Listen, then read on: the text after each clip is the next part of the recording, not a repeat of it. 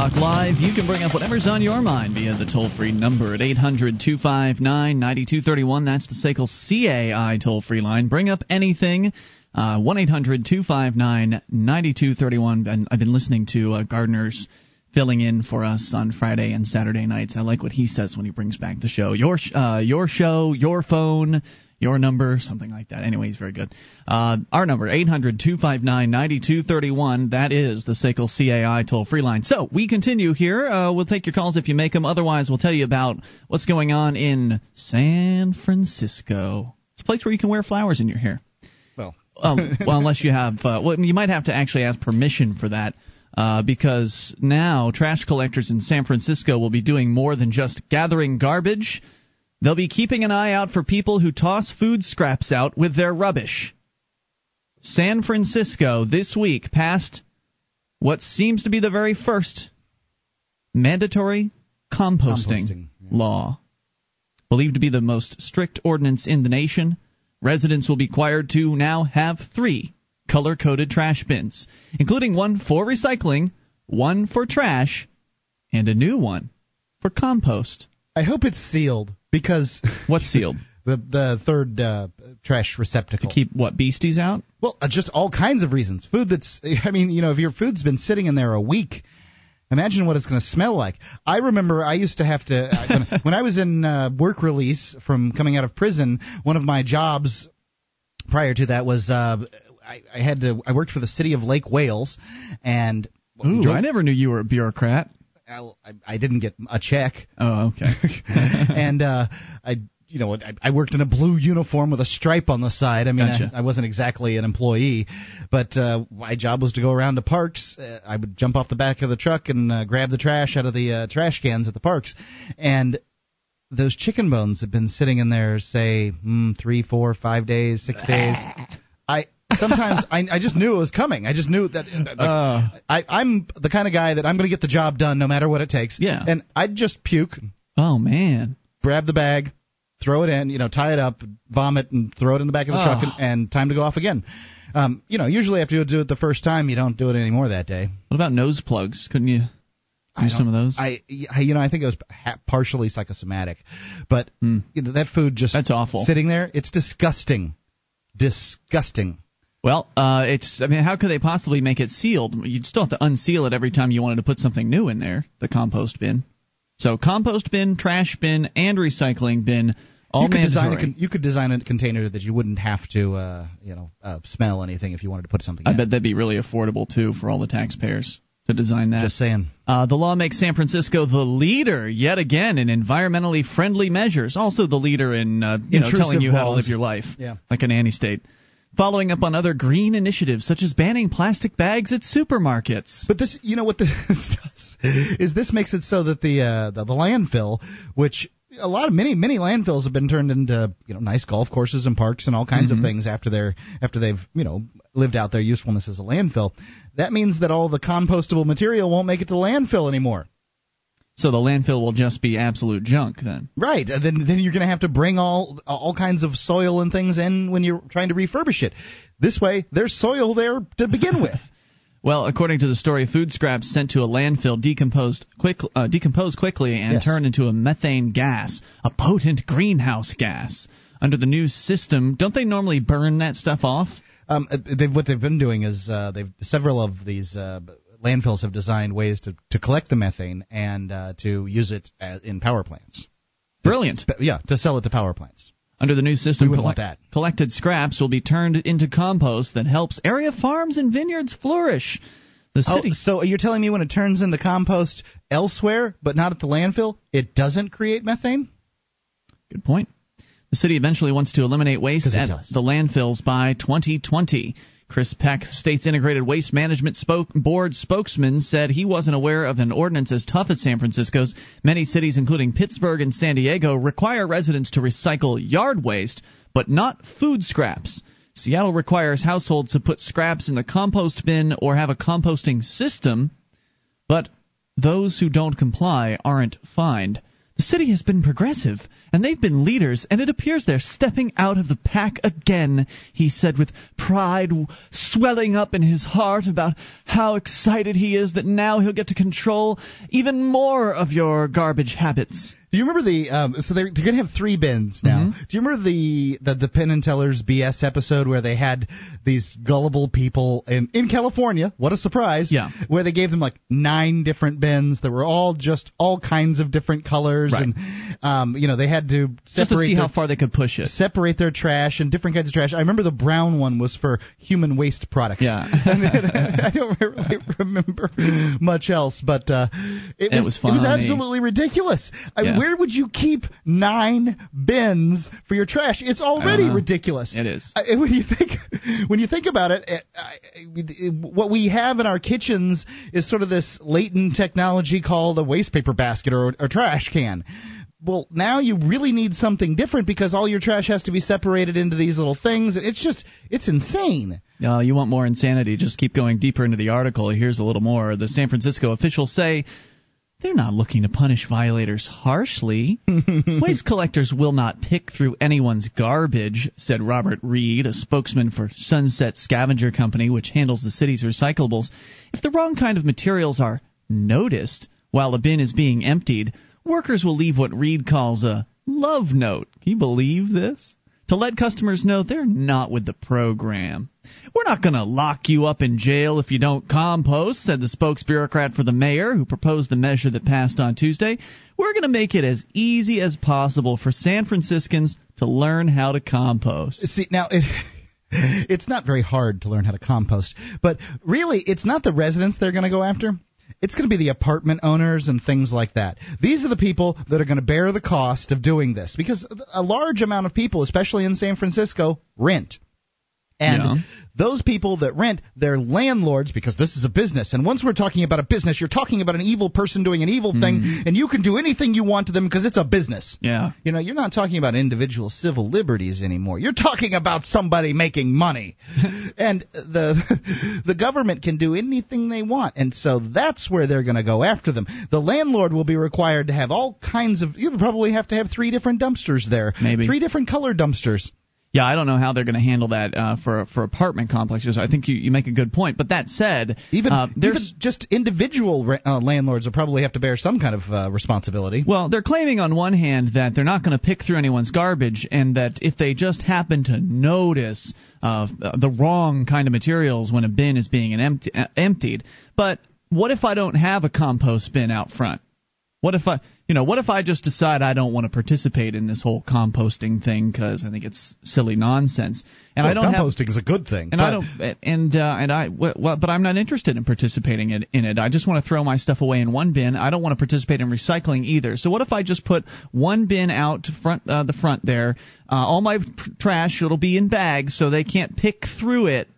You don't think they're going to open up my trash bags at that point and just make sure that I'm maybe not doing this week. Things the way they should be doing them? Maybe not this week, but you'll get with the program by next year. That's when the fines will start. The love notes will stop. You're right. In fact, the fines will start. Have you read this article? Nope. I know how this goes. The next paragraph: a moratorium on imposing fines will end in 2010. After which, repeat offenders like individuals and small businesses generating less than a cubic yard of refuse per week will face fines of up to $100. Now, they say they're not going to put anybody in jail if you don't compost, but they are liars because we know that when you don't pay the fines, you'll go to jail. Our friend Andrew Carroll just went and spent 9 days in jail because he didn't pay a $420 fine for possessing marijuana in public. So it's nonsense to say that, it's just a fine. That's just not jail time. It absolutely is jail time if you don't pay the fine. And if you're like me and you don't believe that there's any reason to be participating in these mandatory recycling and composting programs, because recycling is BS for the most part, except for aluminum cans. And Penn & Teller did a great job on that. Penn & Teller's BS. Look for it. The recycling episode is available, I think, on Google Video. I think you can watch the entire thing for free. Definitely take a look into that. There's a little bit more to this story because the fines don't stop at $100. More on the way. You bring up anything. This is Free Talk Live. John and Lobo are back with more rapid-fire action. It began as a favor to a woman trying to get away from an abusive husband, but it proves that no good deed goes unpunished, and the consequences may be fatal to their partnership. The sequel to One Jump Ahead and Slanted Jack, Overthrowing Heaven, by Mark L. Van Name, available from Baen Books. Remember, if you don't like your world, visit one of ours at Baen.com.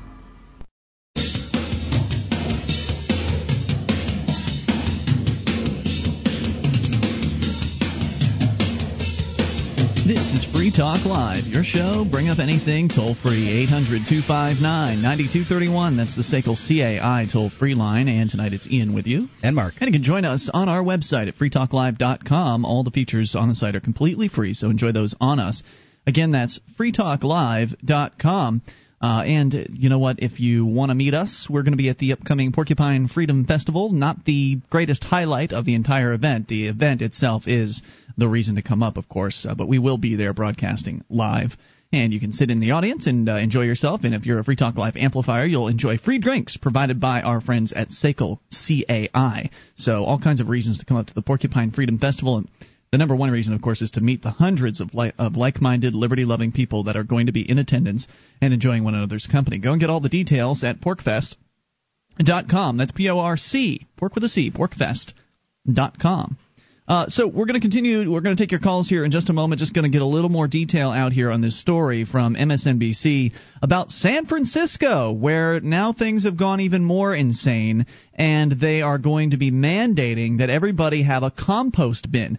As if it weren't bad enough that the government, essentially that the recycling, whole concept of recycling for the most part is a bunch of bunk, and that a lot of people around the country are forced to recycle by mandatory recycling laws. Now they're adding in a mandatory composting law. You'll have 3 bins if you live in San Francisco: a recycling bin, you'll have a trash bin, and you'll have a compost bin. And if you generate less than a cubic yard of refuse per week, small business. If you're a small business and you generate less than a cubic yard of refuse per week, and that could apply to individuals, you may face a fine of up to $100. Does that mean that you... What? That's what it says. If you're a small business and you produce less than a cubic yard of waste per week, you'll be fined? That's what it says here. Maybe they misunderstood. Maybe it's also applying to individuals. The actual quote is, after 2010, they're going to end a moratorium on imposing fines, after which repeat offenders like individuals and small businesses generating less than a cubic yard of refuse per week face fines of up to $100. What they're saying is that the moratorium on fines will be up in a year, and that businesses producing less than a cubic yard of waste per year are considered basically to be an individual as far as trash pickup goes. I see. Okay. I gotcha. Well, either way, if you don't pay the fine, you're probably going to go to jail. In fact, businesses that don't provide even the proper containers will face a $500 fine. Sean Ellsbernd, one of the 2 supervisors who opposed the proposition that passed 9-2, said the measure was over the top, and he said this is going to aggravate and aggrieve homeowners who are doing their best. Of course, others are saying that proponents are saying it is important to get people's attention about the importance of keeping those biodegradable materials out of landfills. They predicted that recycling food scraps eventually will seem as ho-hum as saving aluminum cans and newspapers. That used to seem like such a chore, he said. Now we do it every day. Who's we? Well, I don't do it. I set my newspapers on fire. I mean, because it doesn't matter. Oxidation's oxidation. It doesn't matter if it's rusting or burning or decomposing in the ground. It's producing the same gases, right? Well, plus, maybe I'm wrong. I don't know. But it's my understanding. Plus, I need paper. I run a wood-fired boiler. Well, for my according house. to Penn and Teller's show BS on recycling, when they actually go through the process of bleaching the paper, which is what they need to do, you can't just take the paper, the newspaper, and turn it into new paper. It's got all that ink and stuff in it. So you have to put it through a chemical process to extract the ink and the things that are on the paper off of the pulp, essentially turning it into pulp again or some sort of pulpy mess. And then you use another process to actually turn that into to recycled paper.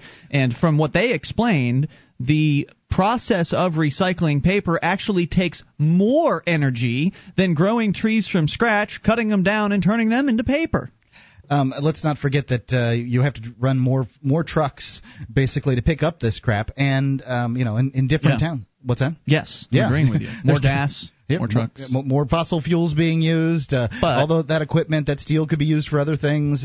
That's just it. It's really about jobs, Mark. Yes, it's a job creation thing. It's about creating make-work jobs for people so they can feel good about saving the environment, when in point of fact, recycling isn't doing anything to save the environment. They're getting better with plastics and things like that, but my question is this.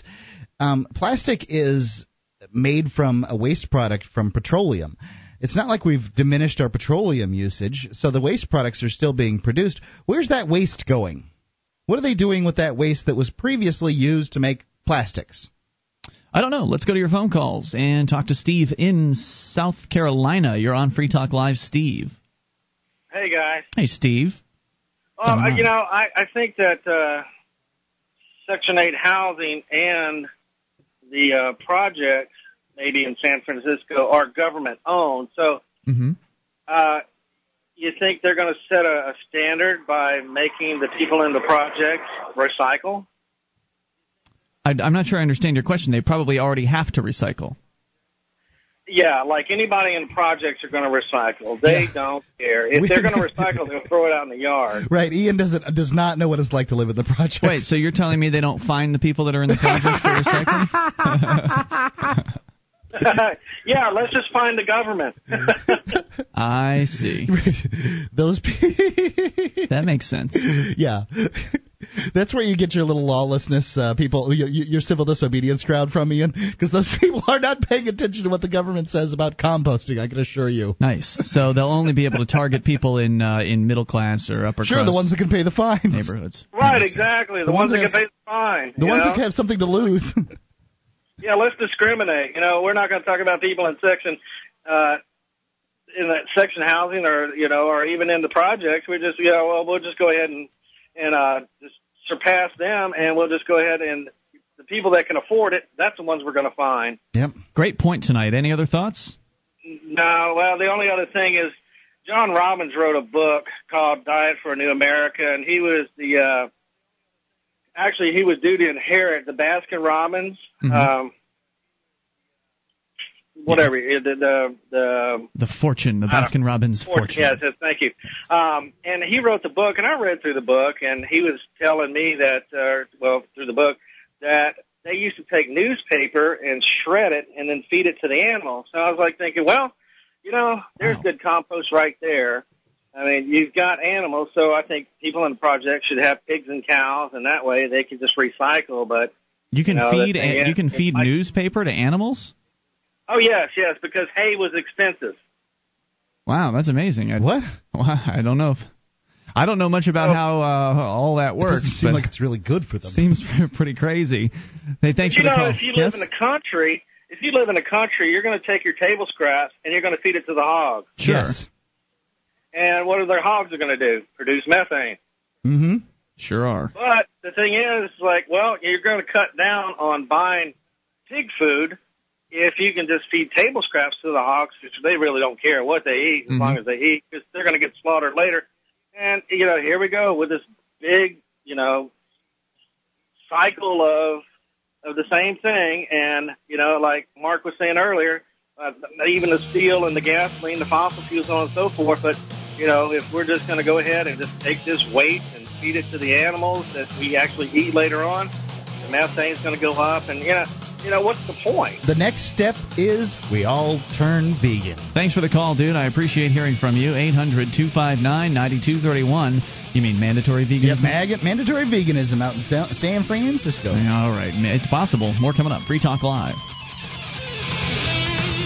Are you an active Free Stater living in New Hampshire? Are you and your family moving to New Hampshire in the near future? A new web series about the Free State Project is currently casting. Interested? Send us a short video about yourself. Tell us what you're doing or planning on doing to achieve liberty in your lifetime. Show us what makes you interesting. Upload your video to YouTube and send the link to fspwebseries@gmail.com. Don't have a video camera? Ask about other submission options. fspwebseries@gmail.com.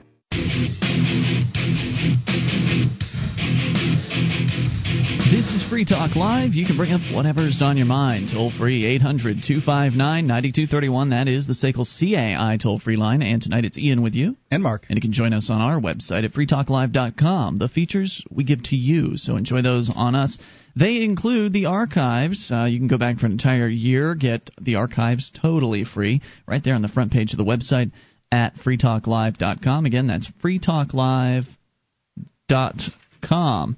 Uncovering the secrets and exposing the lies. That's what the readers of freedomsphoenix.com get every day. Readers of freedomsphoenix.com are constantly provided the detailed, real news that lies between the lines of propaganda and the relationship we have with coercive governments. freedomsphoenix.com offers up-to-the-minute updates on economy, technology, communications, and the rise of the police state. Go now to freedomsphoenix.com and sign up for their free daily dispatch at freedom with an S, Phoenix, freedomsphoenix.com. All right, so let's continue with your phone calls. Tony is on the line in California. Tony, are you anywhere near San Francisco where they're instituting a mandatory composting law? Yeah, hi Ian. Yeah, I'm about an hour away. Oh, okay. My main comment on this would be that not that there's anything behind this in particular, but this would be a good community for them to try something like this in, because you've already got a lot of these liberal people that have been programmed to believe that sticking things in different colored bins is going to actually help the environment. It's going to save the planet. One of those people, but the more I look at it, the more I really wonder about that stuff. As far as composting, before you go on, sure. I spoke with some guy who is a cop in Massachusetts, and he, for whatever reason, has to go to the dump every once in a while, and he's like, I watch them with that recycling stuff, and sometimes they just dump it all together. Really? I can throw it away. That. Yeah, I mean that's exactly what I'm saying right there. Because that stuff is, it's really, you have to really think about, and I believe you guys talk about Penn and Teller quite a bit. Is this stuff really just a net waste of energy? Because all that time that I'm spending putting these things in these different bins, and as far as composting is concerned, from the little bit of research that I've done on composting, is you really have to know what you're doing with composting. Otherwise, it's not worth it. Well, yeah, I don't know anything about composting. Well, I think that you can basically take scraps, organic scraps, and throw them on the ground, and they will turn into the ground. So you're okay there. Now, you may not have the greatest, right, but growing the thing compost. about composting is it's supposed to be to, re-nutrify the soil. That's what it's supposed to be. So if you don't do it in a certain kind of way, you've got to till mix it, right? With You're supposed stuff. to. And usually when you have composting, you have a bin. And, I live in sort of a hybrid of farming and technology community. So there are a lot of people teaching these kinds of things. And, there's a lot of good stuff here. Like we have these people that are, Food Not Lawns is here in town. So they encourage people to, instead of having these big green lawns, is to grow your own garden. I mean, that kind of stuff makes sense. Yeah, that's a great idea. I hate lawns. Stuff, I think the last caller is absolutely right. The people down in Hunters Point and the projects, which I'm very familiar with that, I've grown up around here, those people aren't going to recycle. I mean, the only thing that they're going to recycle are their beer bottles. But I'm serious about that. Those people don't know anything about that stuff, and part of the reason is they don't have their own land. I moved down about an hour away. So, the lots are a little bit bigger, and we're able to have our own garden. I've got 4 boxes out there, tomatoes and strawberries and stuff. And it's really still not enough to pay the grocery bills. But, every once in a while, I don't have to go get that head of lettuce. I don't have to go get that head of strawberry. And all that stuff's good for you. And, who knows what happens if food stops shipping around. I'm not saying that that's going to happen, but, it's good to be prepared for those kinds of things. And so I would feel sorry for those people in the project. Those people aren't going to be doing any kind of composting. What are they going to do against it? I don't see the logic in it. But what about people that already San Francisco? Go ahead. What about people that already do composting? I mean, there are people that have compost either bins or they just have a hole dug in their backyard and they already have their own compost going on. If they don't put a compost bin out with compost in it on the weekly basis, they're going to be investigated, and then some investigators. It's all about training people to be mindless automatons. It has nothing to do with saving the environment. But wait, if they were concerned about saving the environment, they'd be looking at passing some kind of a resolution to take care of that big huck of plastic that's out in the middle of the Pacific Ocean that's supposed to be the size of a continent. There's a real environmental problem there. What is that?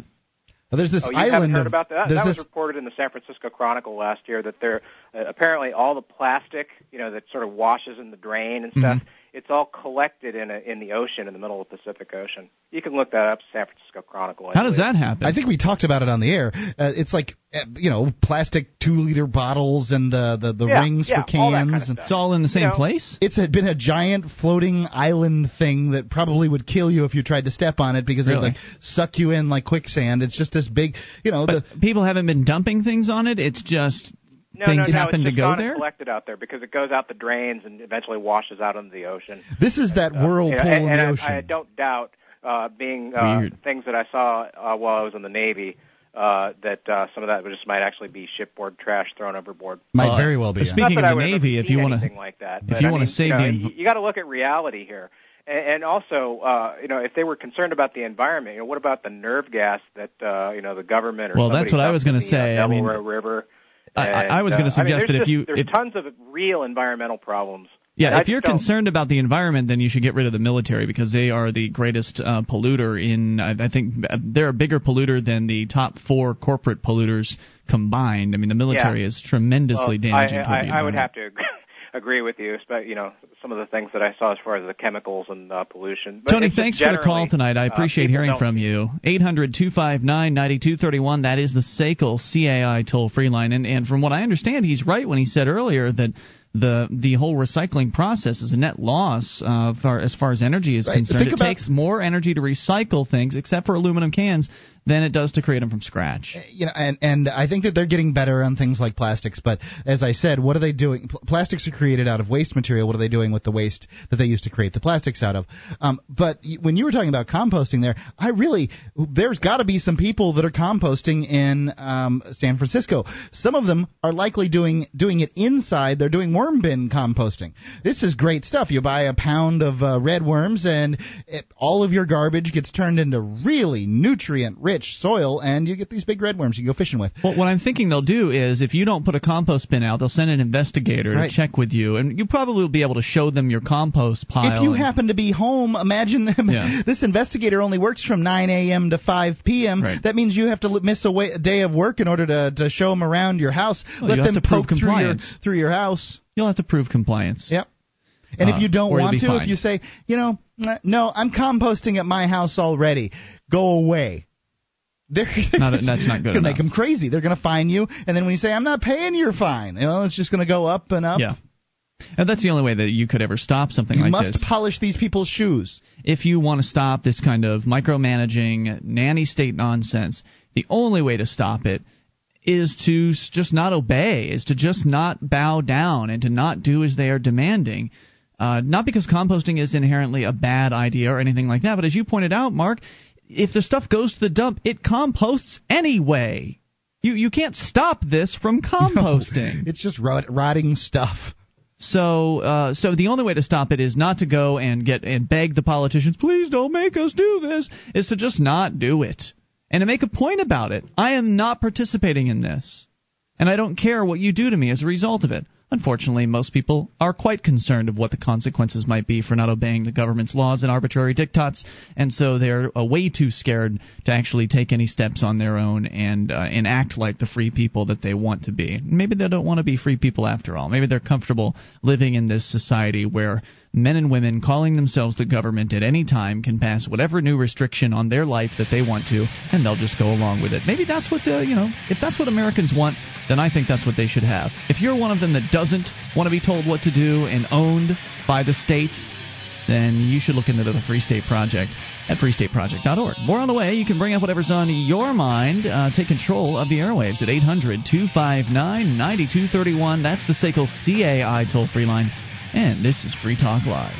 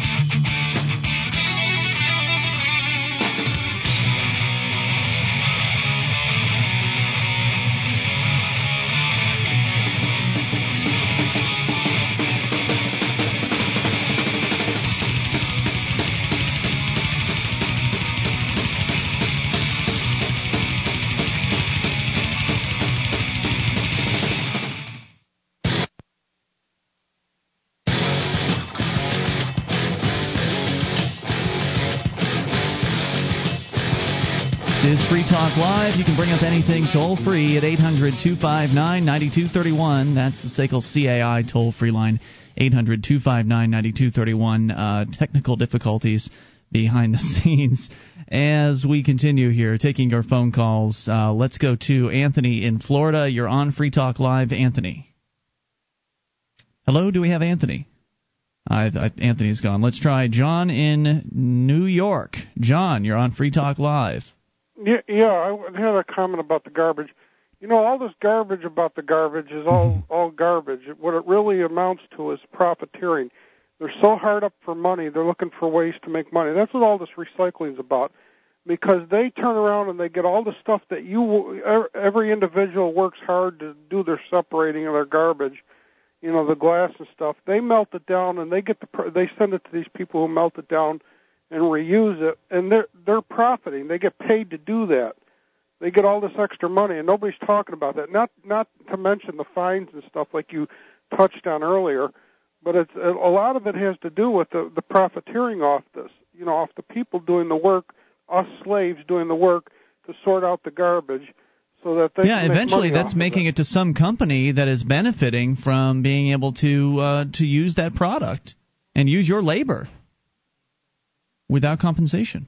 It's an interesting observation. Yeah, that's exactly what it. I've often thought about this. It's the same way the income tax works. They get 40 hours a year out of my wife and accounting and bookkeeping work to do their income tax for them, and at no compensation whatever. And it's the same way with this trash sorting thing. They get I don't know how many hours of labor per year out of me sorting trash.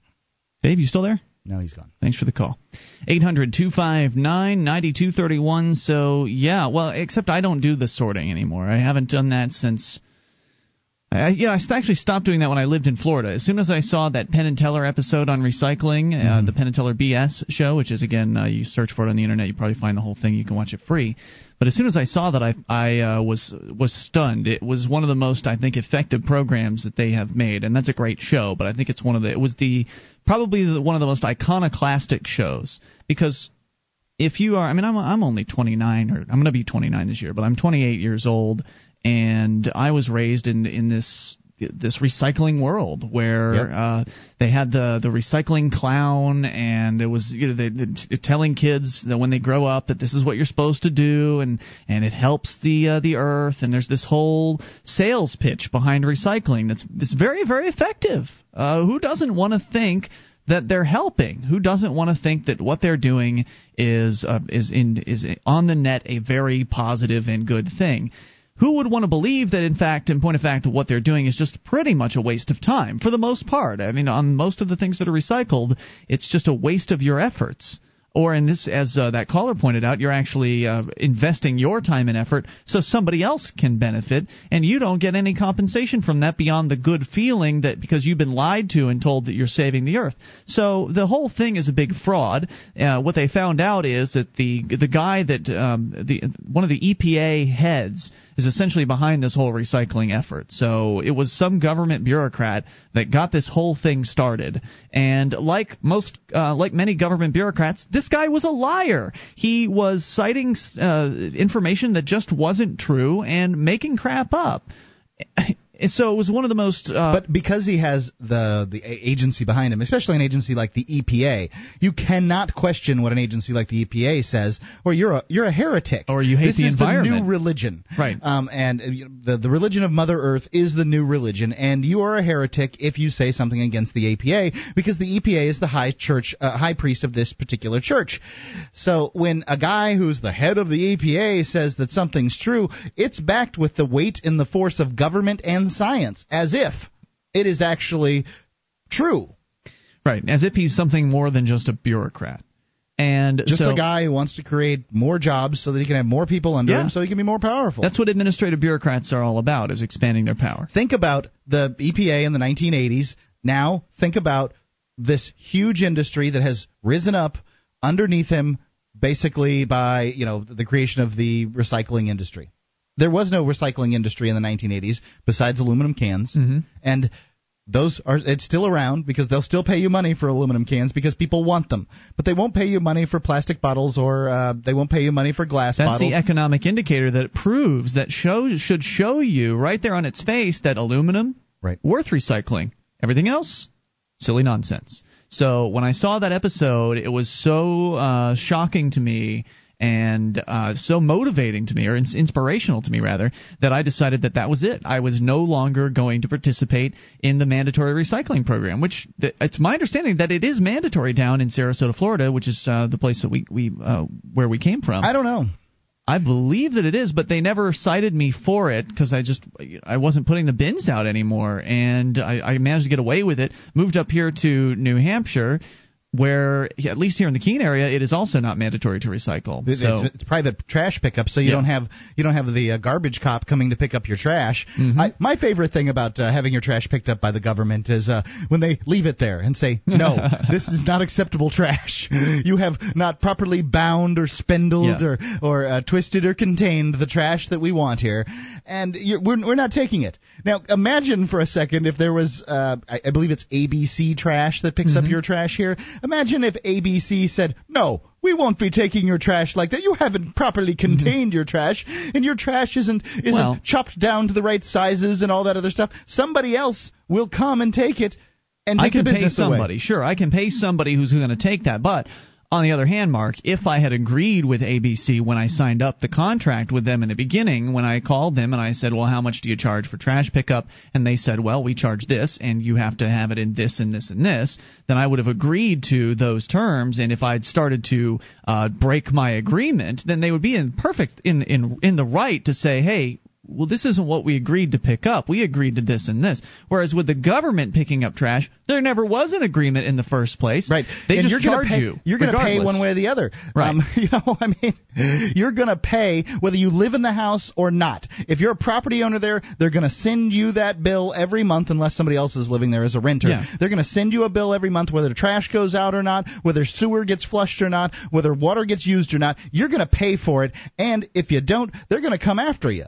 Yeah, so that's the difference. I mean, with the private company, I agreed to terms, and I can change those terms if I want to. I could go back to that company and say, "You know what, I'm tired of bundling the sticks. I just want to throw them in my front yard. I'll find somebody else who will pick those up without me having to bundle them." And sure enough, if I pay somebody enough, someone will come along and pick up the unbundled sticks and throw them away. Somebody might want the business enough to do it for less than the current one wants to do it for. Who knows? You never know. I have the freedom, though, to make that decision. I have the freedom to pick up the phone and call the competitors in the marketplace and see what their offers are and see what they've got out there for me to purchase. Right. And that competition keeps the price to where it makes sense to have it. $27 a month is what I pay for pickup. It keeps the service. It keeps the service level high. It keeps the customer happy. It keeps the employee, the company happy. It's a good system. Actually, you know what? I even negotiated a year discount. I asked them how much would you charge me if I paid a year in advance, and they cut me off a month or two free. Wow. For it. So that's pretty sweet. Yeah.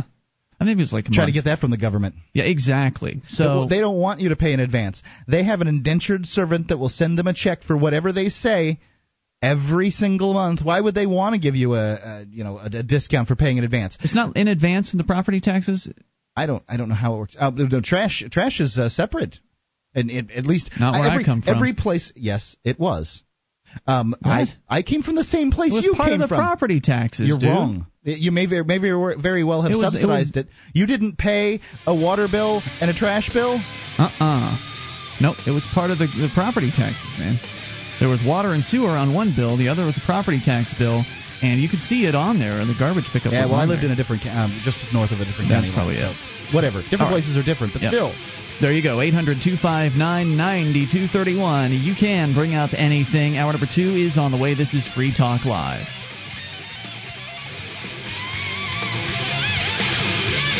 SwissAmerica.com reports Friday gold prices fell over 1.5% as a stronger dollar weighed on commodities and as stocks were flattened by bond worries. Gold last traded down $15.60 to $938.90. Silver fell 57 cents to $14.81. Some experts say the gold rush is now over with an economic recovery underway. Perhaps, but so far the commodity supercycle has swept prices up more than threefold. That's just the kickoff phase according to 75 experts surveyed at Swiss America. Friend, this is Pat Boone for Swiss America. Let Swiss America help you get gold for safety, peace of mind, and growth without spending a dime. It's time to get inspired. Take the first step today. Ask for their free Golden Retirement Kit at $30 value. Thanks, Pat. Call toll-free 800-630-1496. That's 800-630-1496. 800-630-1496 today.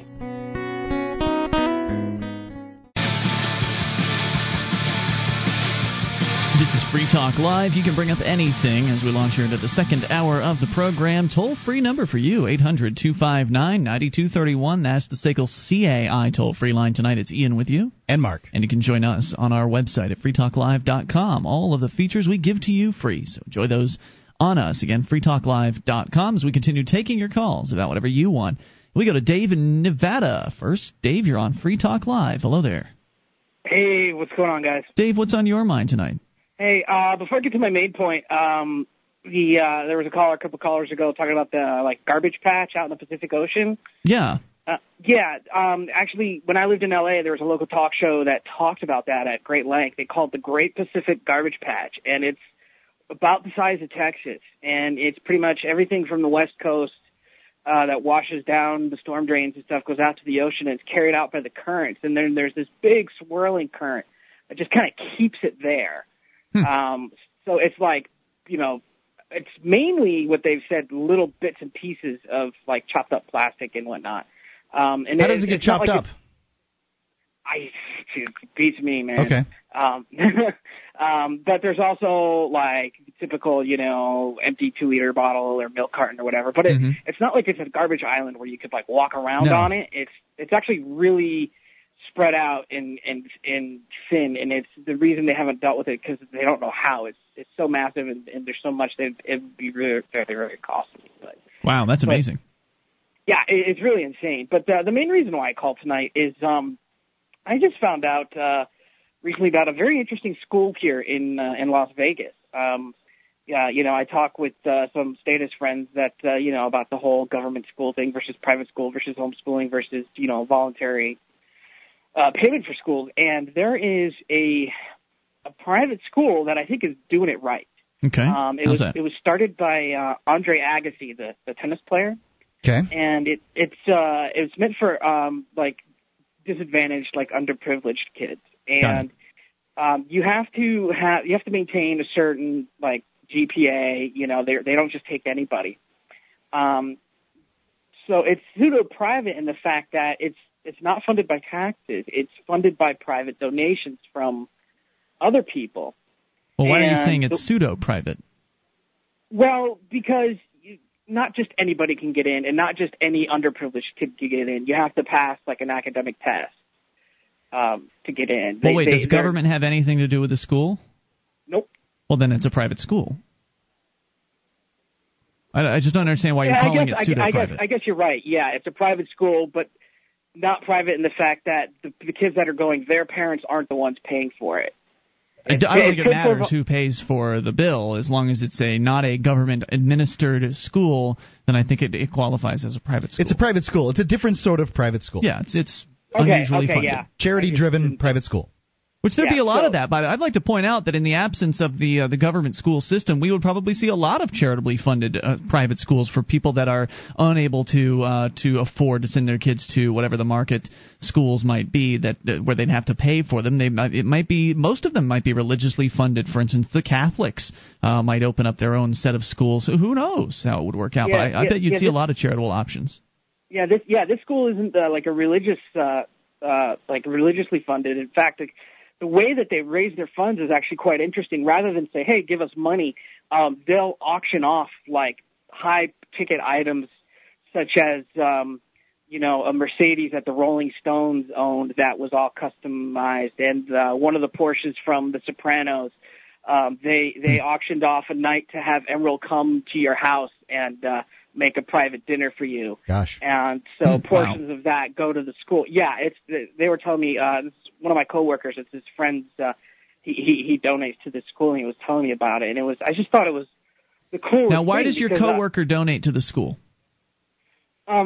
Because he wants to help other people. Imagine and he that. Wants to do, Can you? yeah, I know. Go figure, right? Right. Somebody who's not a greed bag. And does your friend have kids of his own?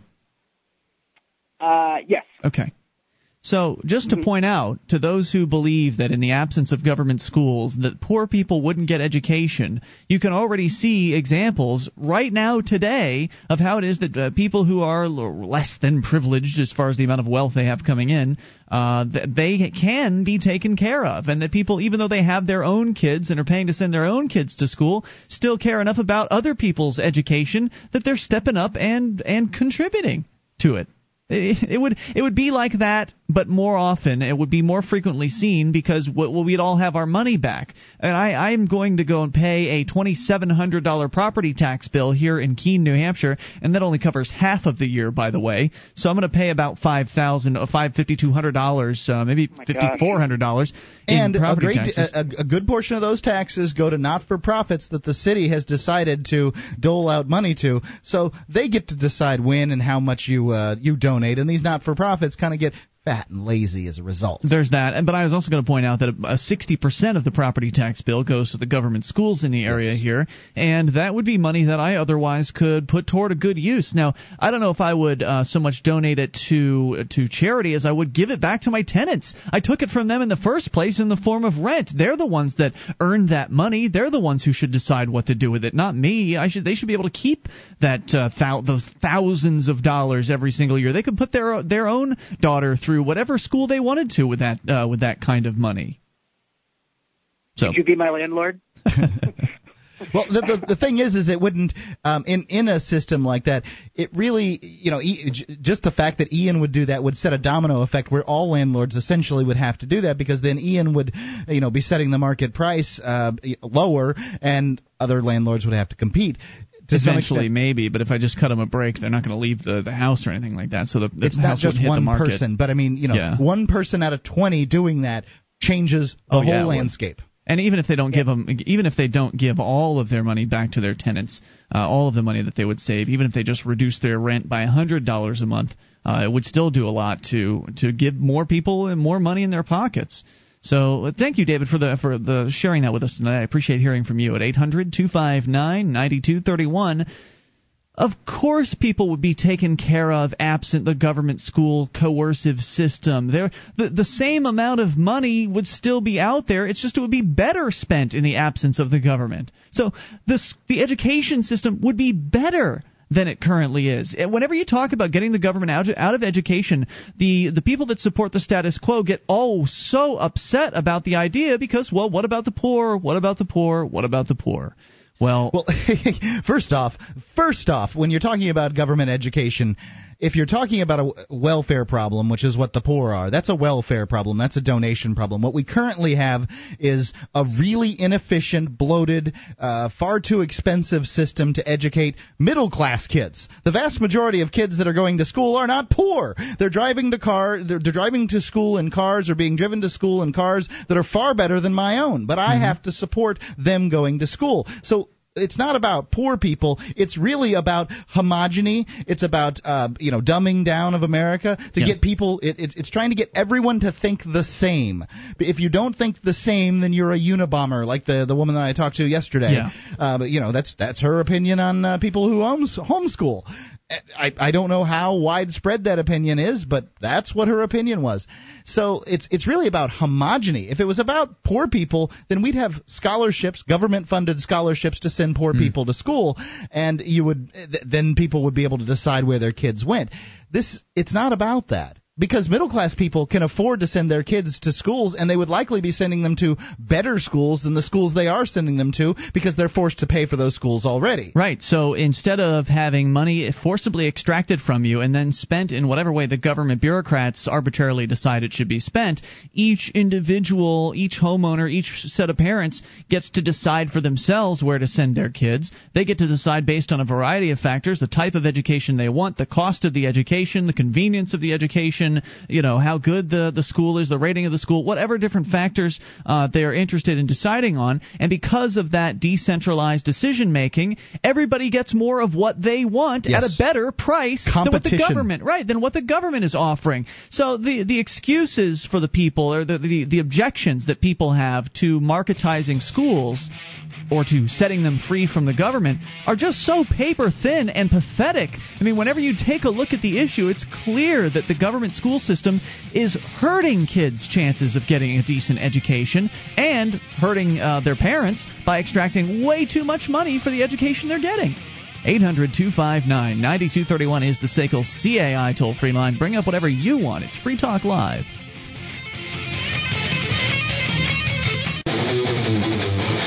This is Free Talk Live. The toll-free number for you to bring up anything is 1-800-259-9231. It's the SACL CAI toll-free line. It's Ian here with you. And Mark. Join us online at freetalklive.com. The features are free, so enjoy those on us. Those features include the wiki with over 1,800 pages created by listeners like you. Go to wiki.freetalklive.com and get interactive. That's wiki.freetalklive.com. Today, businesses, banks, healthcare providers, landlords, utilities, and educational institutions are plagued by a burgeoning rate of consumers who failed to pay their bills. Now, you might believe that this debt only affects those industries and businesses. However, when people don't pay their bills, all consumers pay the penalties, which are manifest through increased prices everywhere. So, if you have or know of any businesses that require assistance with collections, tell them to call SACL CAI for a no-obligation, no-cost proposal. SACL CAI repositions companies to zero in on principal operations and regain their financial foundation. See their banner right there at the top of freetalklive.com. That's SACL CAI. As we continue with your calls to Anthony in Florida. You're on Free Talk Live. Hello, Anthony. Hello. Hey, what's on your mind tonight? I had a thing about the whole composting thing. Yes, sir. Composting now mandatory in San Francisco. We had one. We used to compost in Michigan all the time, and it was very it worked very well, but we decided, but here we can't do it because we have the goats will eat it all up. The goats? You're on a farm? Yeah. No, we just have 6 pygmy goats. Oh, okay.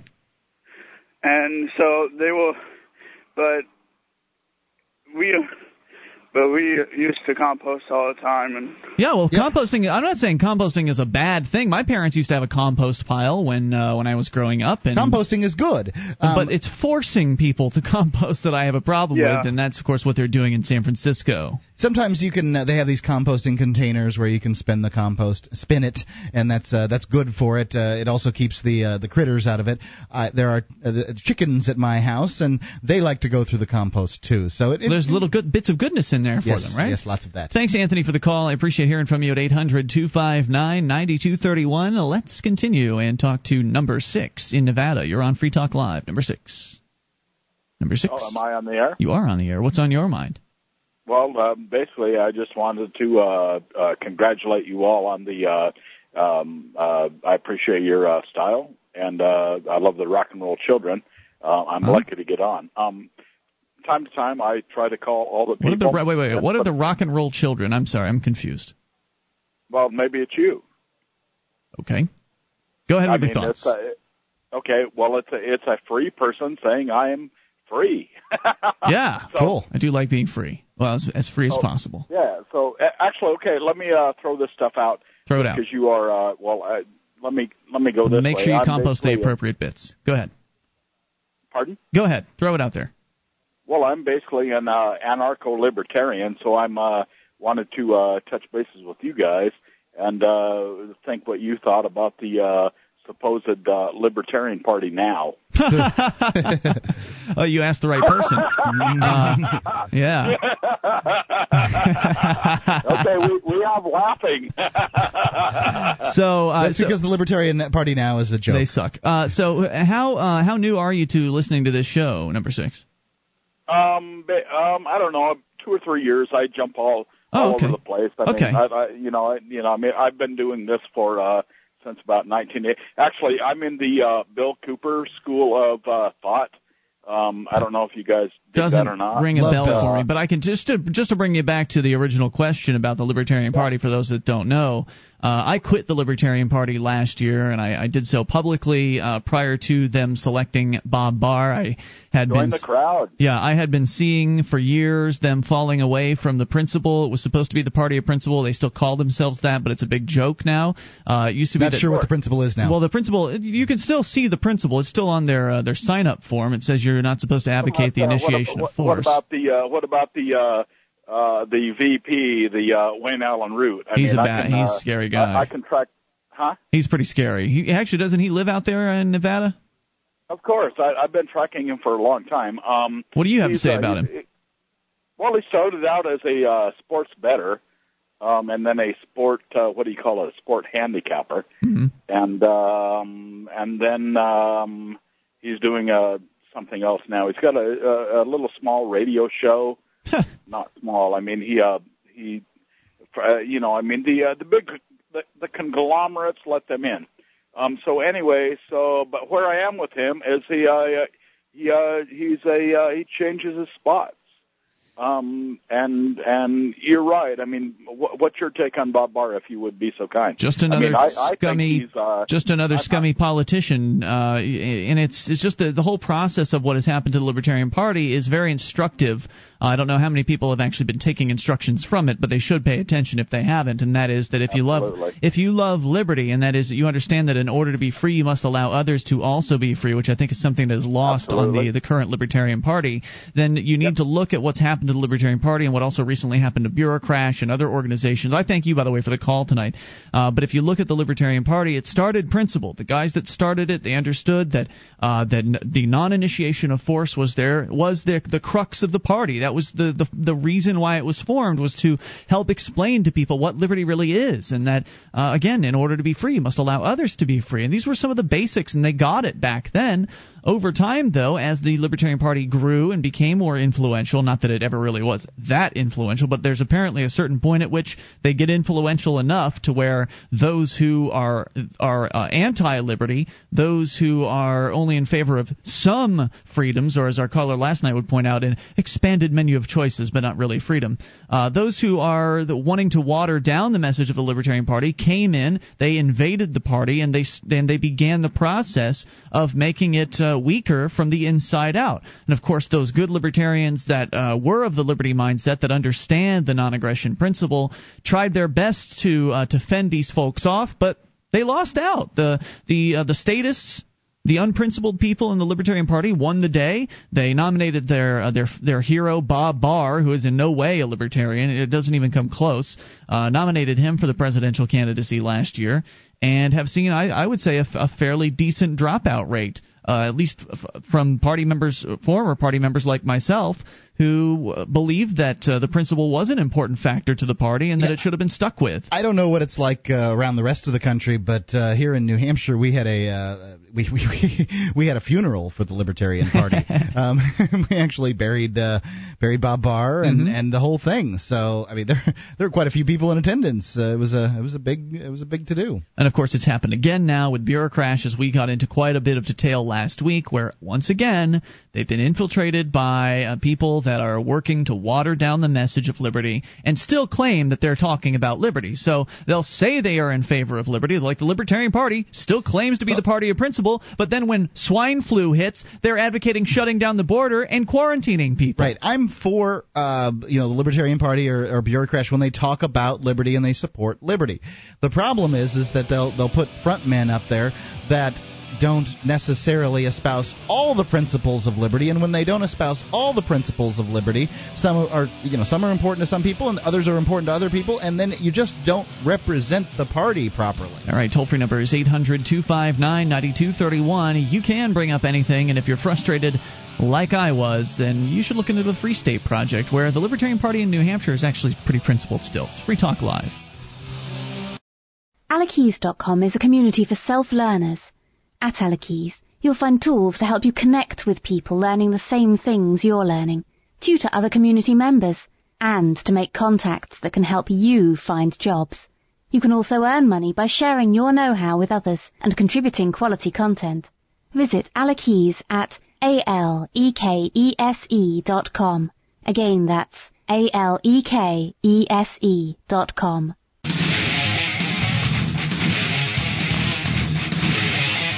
This is Free Talk Live. The toll-free number for you to bring up anything is 1-800-259-9231. That's the SACL CAI toll-free line. And tonight it's Ian with you. And Mark. And you can join us online at freetalklive.com. All of the features are free, including the Shrine of Female Listeners, the dozens of ladies who've sent us their validated photo and proven that they listen to the show. Head over to shrine.freetalklive.com. See it for yourself. And if you are a lady listener, the instructions for submitting your picture to the Shrine are there at shrine.freetalklive.com. AudiblePodcast.com offers over 60,000 downloadable audiobooks, magazines, and radio shows for your iPod or MP3 player. You can try them out by downloading a free audiobook today at audiblepodcast.com/FTL. If you want to get a free one, the only way to do it is to go to audiblepodcast.com/FTL. As we continue with your phone calls about anything, it's Brian in Arizona. Brian, you're on Free Talk Live with Ian and Mark. Yeah, I was wondering if anybody heard if they got all the sponsors for Ron Paul's bill to go after the Federal Reserve. I knew they were up to like 207 or 212.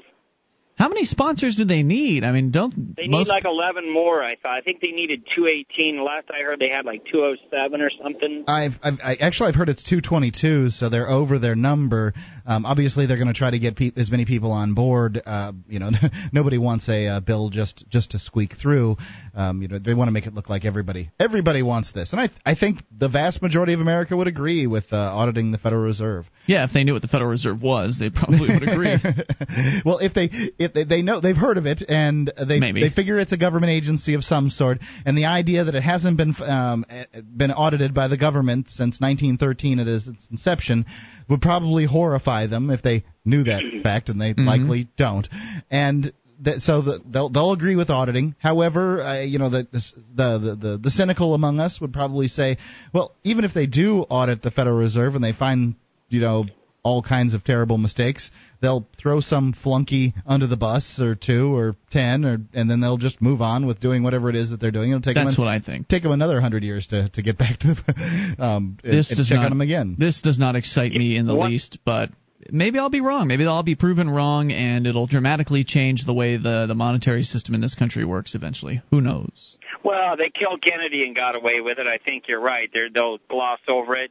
I mean, only the Federal Reserve could get an all-black jury against a white supremacist, this Von Brunn guy that tried to peacefully do a citizen's arrest on the Federal Reserve. What is this? And I'm not familiar with what you're talking about. The Von Brunn guy that went in and he shot the guy in the Holocaust Museum. Okay. Years ago, he tried to do a peaceful citizen's arrest of the Federal Reserve, and he was a white supremacist, and they got an all-black jury and a Jewish prosecutor and a black prosecutor and a Jewish judge against him. Well, talk about stacking the deck. Yeah, it does sound stacked. I mean, I don't know that any of these are facts, but But you're saying this is the same guy who this week murdered somebody? Yes. Yeah, on MSNBC on the internet. They glossed over that. They talked about him. It was something with the Federal Reserve, but I read a detailed article on MSNBC that said he tried to peacefully arrest years ago some of the people in the Federal Reserve, and they knew he was a white supremacist, so they had a totally stacked prosecution team, judge and jury against them, kind of like when you go to tax court. Well, I would say that on the point that you're making about how the juries are definitely not juries of one's peers as they claim that they actually are. They're absolutely not. In many cases, juries are typically people that are selected to be obedient and ignorant of the process of the judicial system. But all that said, if a guy is a scumbag like he seems to be like that, it's hard for me to shed any tears. Thanks for the call. I appreciate hearing from you. Well, it'd be nice to see where a case like that would have gone, and if he hadn't, if he hadn't been a white supremacist and he had tried to do the arresting thing, then I'd be interested in seeing, where it would have gone. How would they have gone after him at that point?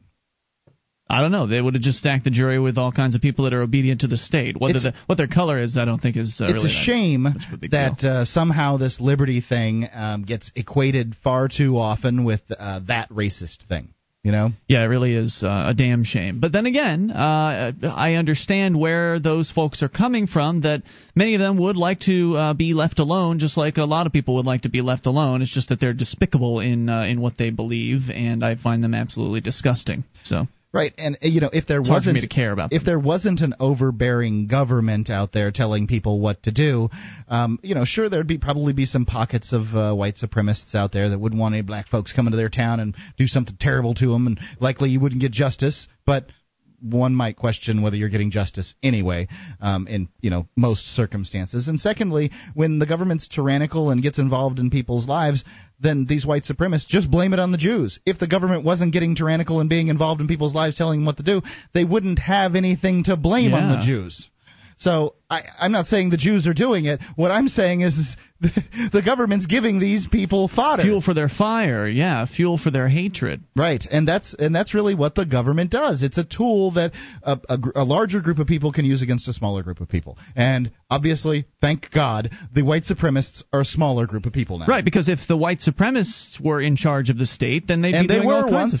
Because then they'd be doing all kinds of horrific things to like enslaving people like. and making it legal for a master to beat a slave unto death. It was property. You could do whatever you want. 1-800-259-9231. So I absolutely defend their right to say and believe whatever horrific, awful things they want to believe. I would never harm one of them or cause them to be harmed or take their children from them. Go ahead, indoctrinate your kids with all the nonsense crap that you want to, all this craziness. Real life will unindoctrinate them, enough of them that pretty soon this whole racial thing will go away. I swear. Well, I hope you're right about that, Mark. I think we've made progress. We've made huge amounts of progress, and I don't see how it can't, honestly. Yeah. If we can keep the government at bay enough, because the government does fuel hatred amongst races, maybe we can get rid of it entirely in a couple of generations. So yes, I support their freedom to be racist and their freedom to be jerks, but that doesn't. That doesn't mean I have to like them, and I certainly don't want to be anywhere near them. I remember I was listening to Gardner and Dale talk about a particular band that was playing at one of the Porcupine Freedom Festivals, and then later on it was discovered that these at least one member of the band on their band message board had been talking. I guess they've got some sort of paranoid kookery message board or something like that, and one of the areas is about the Jews, and there's apparently some racist stuff in there.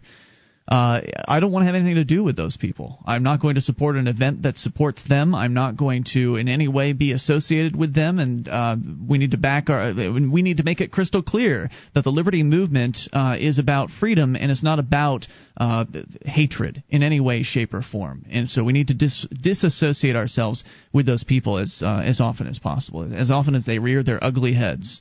They're disgusting to me. Yeah, I just, it doesn't make any sense to me to blame one group, ethnic or otherwise, for a particular thing. I mean, if people choose to be a part of a group, I can see pointing out that group. I kind of get. Yeah, they've chosen to be white supremacists, so I'm pointing them out as scumbags. Right.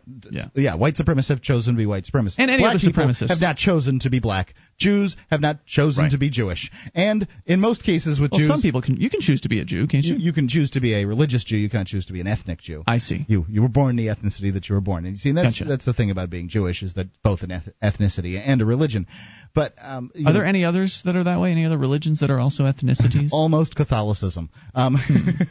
Just about. If you're Italian or Irish, you're just about ethnically Catholic.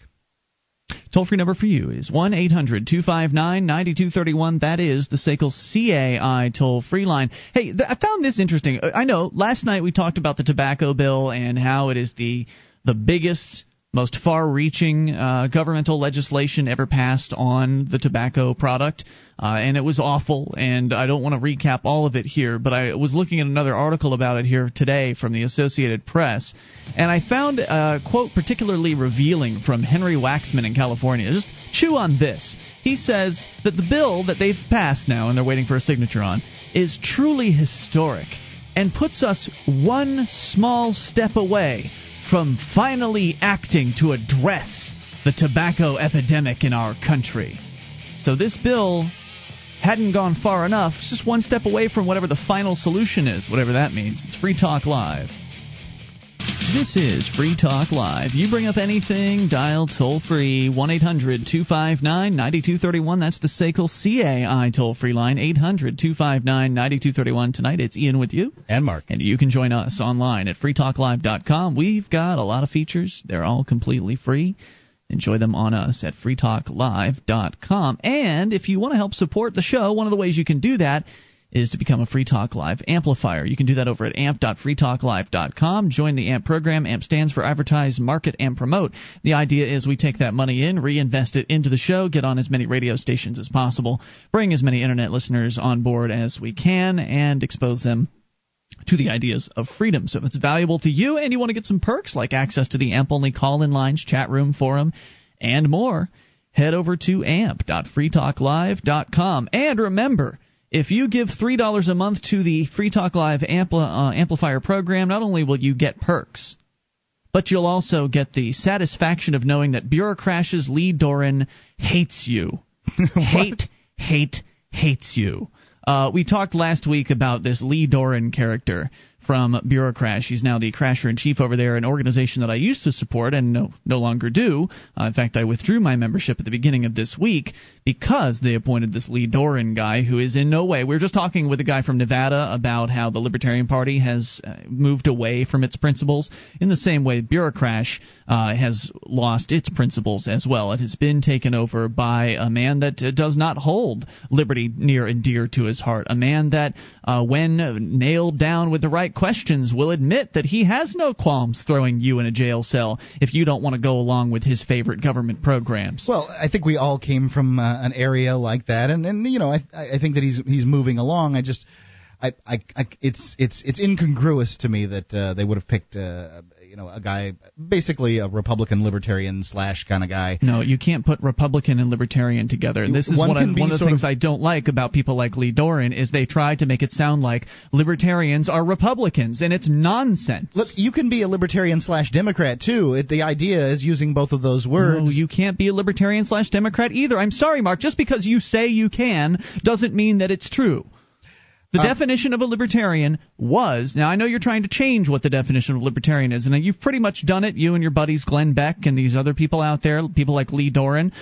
You've done a brilliant job of infiltrating the libertarian movement and ruining that term. But when I learned about the term libertarian just a decade ago, it meant somebody who didn't agree with the initiation of force. Now that's the oath that one takes at the when one joins the party. However, I believe that the term libertarian would be defined as somebody who is fiscally conservative and socially liberal. So that's your belief, Mark. You don't get to define it either. Sure, I do. Why? I was there first. No, well, that's not good enough. Sorry. Why don't you just continue ripping on Mr. Doran? Yeah, I will, because somebody just sent me a chat log from the Bureaucrash chat room where he basically trashes on me and Free Talk Live calling me absurd, and then making fun of us because we ask for donations, which, as you've pointed out, Mark, is not really what we're doing with the AMP program. It's right. not a donation program. It annoys the crap out of me the way you position the AMP program as a sort of a donation thing. The fact is, I've never called it that. You position it that way, though. You don't say donation, but it's kind of, if you want to help us You're out... You're helping our business. I mean, there's no doubt about it. Sure, buying products from a business helps them out. But businesses are there to provide goods and services to people that they want. And the amplifiers, by and large, do want the goods and services that we provide. And there's all kinds of perks for being an amplifier, not the least of which is the amplifier-only forum, it's the chat room. There's an amplifier-only chat room, the phone line that they get to use specifically for themselves. Yeah, but all that stuff came after the AMP program was free podcast. But you need to be honest, though, here, Mark. All of those perks came later. They came after the idea of AMP. The original idea of AMP was that our listeners could help us get the show on more radio stations and expand Free Talk Live. Now, they benefit from that in that more people find out about liberty, hopefully will achieve liberty sooner, but there weren't really any perks to go along with AMP in the very beginning. I don't recall what they were, if there were any of them. I don't know, but we certainly added them along the way. Right. There were fewer amplifiers back then, too. That's true. The good or service that we were providing... Good service? The good or service that we were providing to the amplifiers back then was essentially providing a libertarian, a freedom-oriented radio show to the public at large, and they wanted to support that. They sure did. But Lee Doran would have you believe that he says... Oh, okay. So he makes fun of us for taking money in with the AMP program, and he says, "Wow, a whole $4,500 a month! I bet with that amount of money he can buy an anarchist purity ring to show everyone how pure he is." Because according to Lee Doran, all I ever talk about is how pure I am. Well, I don't know that you talk about that. You talk about certainly you don't make any bones about your belief that freedom is an absolute. He says, Ian is playing Dungeons and Dragons for a living. He doesn't care about the country. He can yell on his show with that hunk of $4,500 per month. See, it's that. Oh, he thinks that the only money we're bringing in is $4,500 a month? Oh, that's sad. I don't think that's true, but I think that he's pointing out that's what the AMP program is bringing in. And I guess maybe he feels superior because he's a lawyer and everything, and they make $300 an hour. So maybe he makes more money. As bureaucrat, he's not making a great deal. He's not making $300 an hour. Chief, he's not making that kind of money. But I'm sure bureaucrat is bringing in more in donations. But it is a donation-only venture. Free Talk Live is a commercial venture that we're asking people to sort of help us out with, and many of them do. So just to give you a heads up, we don't have staff out asking for money. Lee Doran hates it that people are giving to the AMP program. So another reason to give to AMP, amp.freetalklive.com. We go to Rick in Mount Jackson listening to WSVG. Hello, Rick. Hello. This is an absolutely fascinating conversation, and I feel horrible that this is the first chance that I've had to listen to you guys. Oh, well, welcome to the program. We're on there weeknights. Incredible. I consider myself a libertarian. I'm fiscally conservative, socially liberal, was a serving Army officer, intelligence officer back in the 80s. I feel a certain patriotism. Before you go on, Rick, you go on, I want to get your opinion here on something that Mark and I were just disagreeing on. As a random third party who just happened to step into the conversation here, brand new to the show, since Mark and I were discussing what the definition of libertarian is, you did accept that you're socially liberal, economically conservative, and I think that's a fine thing to be. But how do you feel about the initiation of force? Does being a libertarian mean to you that you don't support the initiation of force on others? Well, this is an interesting segue because what I wanted to ask you gentlemen was your definition, in that you were talking about Bob Barr representing the Libertarian Party in the last election, and that he really wasn't truly a libertarian. And I kind of wanted to pick your brains about what he didn't do. And I'm coming from total ignorance on my side. I don't have an opinion about Bob Barr one way or the other. And I don't really have an opinion about Ron Paul, other than I enjoyed seeing him when he was on television. He seemed to make a certain amount of sense, and I know that you don't necessarily consider him a libertarian. The simplest definition is the one that you just gave, which is fiscally conservative, socially liberal, live and let live, let other people believe what they want to believe, no matter how stupid, so help me out. And not initiate force. The key is to... How can all those listeners be good libertarians? What can we do? The key is to embrace... to further the cause. I'm sure you're going to get a different answer from my co-host Mark here, but to me, the key to liberty is to embrace allowing of others to be free. That you do not initiate force. You will not aggress against your neighbors. If you don't like what your neighbor is doing, you should use persuasion and ostracism against your neighbors in order to bring them over to your mindset, and not the threat of force, which is what government does. Is it threatens people with violence if they don't behave in a certain manner and do what they are demanding. And I think a libertarian is somebody who essentially has rejected the initiation of force and will not support aggression against their neighbors. That said, what's your answer, Mark? My answer is that somebody who largely disagrees with the idea of using government against their neighbors is somebody who would be a libertarian. I think that we have a term for people that believe the government should go away, and so therefore should not be used against by one group against another, and we call those people anarchists or voluntarists or whatever Free Musketeers, whatever you want to call them. Those people, we have terms for that, and what we need is a term for people who believe in small government, and that term, as far as I'm concerned, by and large, is libertarian. You can change it if you want. You're the one who's changed it, Mark. I haven't changed it from anything. Yes, you are. You're the one who's changed it. Go ahead with your thoughts, Rick. Yeah, I was just going to, forgive me for interrupting. Just when you're talking about neighbors, are you talking about here in the United States? Are you talking further abroad, on a grander anyone scale? Who's peaceful. Anybody who... I want to hold you through here if you don't mind, Rick. Because I believed what I was told. I want to bring Rick back. I hope he'll hang through the news here because it's a good question. The short answer is that when I say neighbor, I mean anybody who's peaceful. I don't care if they're down the street or if they're halfway across the world. You should not be aggressing against people. More on the way. Hopefully Rick will stay. It's Free Talk Live. Attention, all active duty members and veterans of the U.S. military.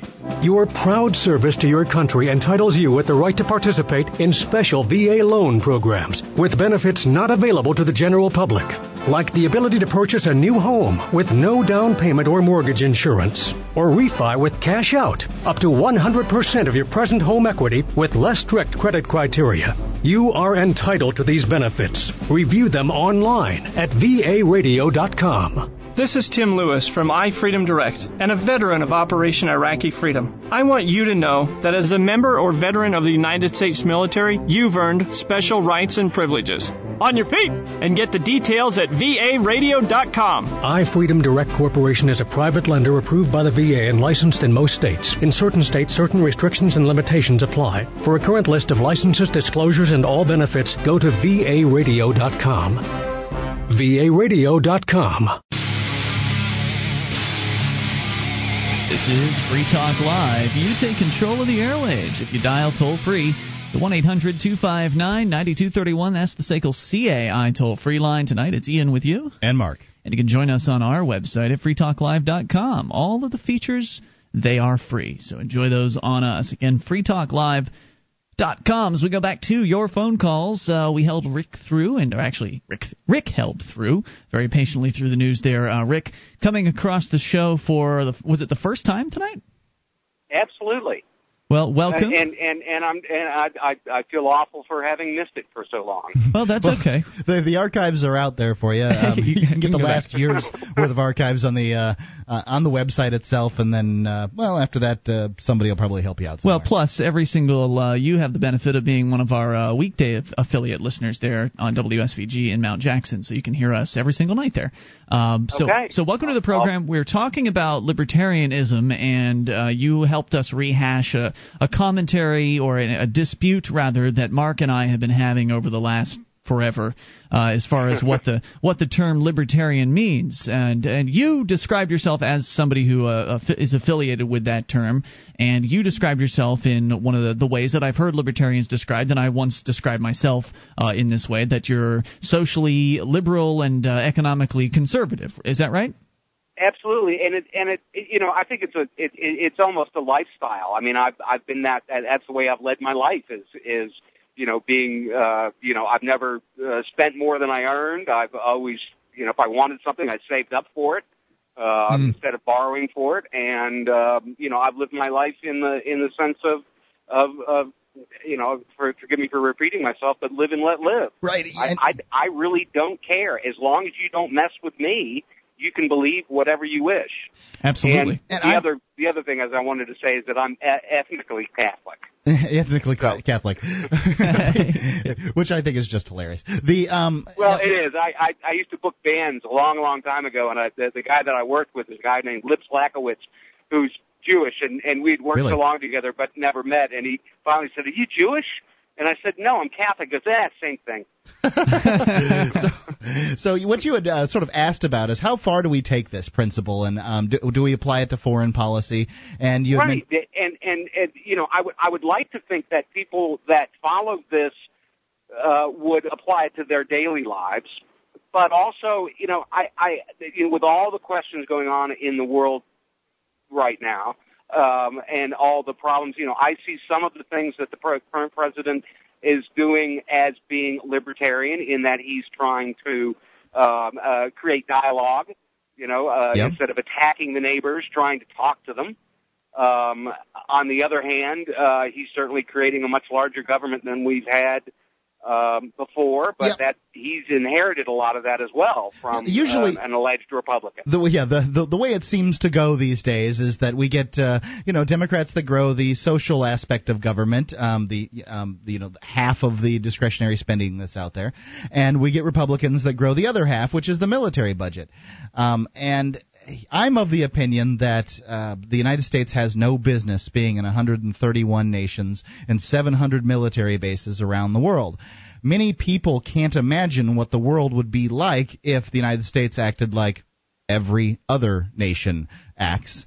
And, you know, does that mean that the despots would take over, and guys like Muammar Gaddafi and Saddam Hussein and, you know, those kind of folks, Ahmadinejad, who may or may not have won his election by the looks of it, you know, all these guys, would they take over? Would they become 10-pock dictators with nuclear ISBs? What's the ICBMs? ICBMs, excuse me. ICBMs. Yeah, you know, what would the world be like without the United States all over? And, you know, I don't know. Currently, what's it like for the rest of the world? Two quick things. I'm on my way up to Dulles Airport to pick up my nephew who's flying in for the summer. Uh-huh. And there is a German Air Force installation at Dulles Airport.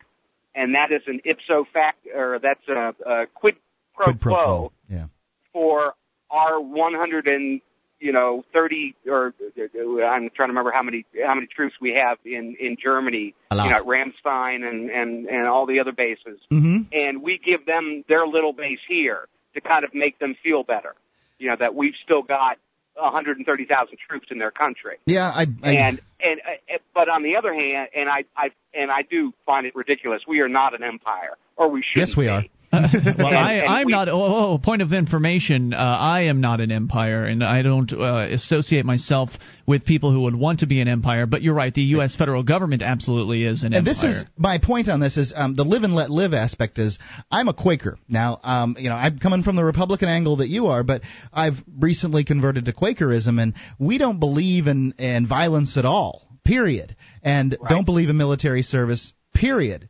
So the idea that that money is forcibly extracted from me, my paycheck, the money that I earn, in order to fund the sort of extra constitutional empire that we have around the world, for, you know, the feeling of safety that some people get out of it. I'm of the opinion that empire really, in fact, creates the problems like 9/11. If we weren't in Saudi Arabia, we wouldn't have had a 9/11.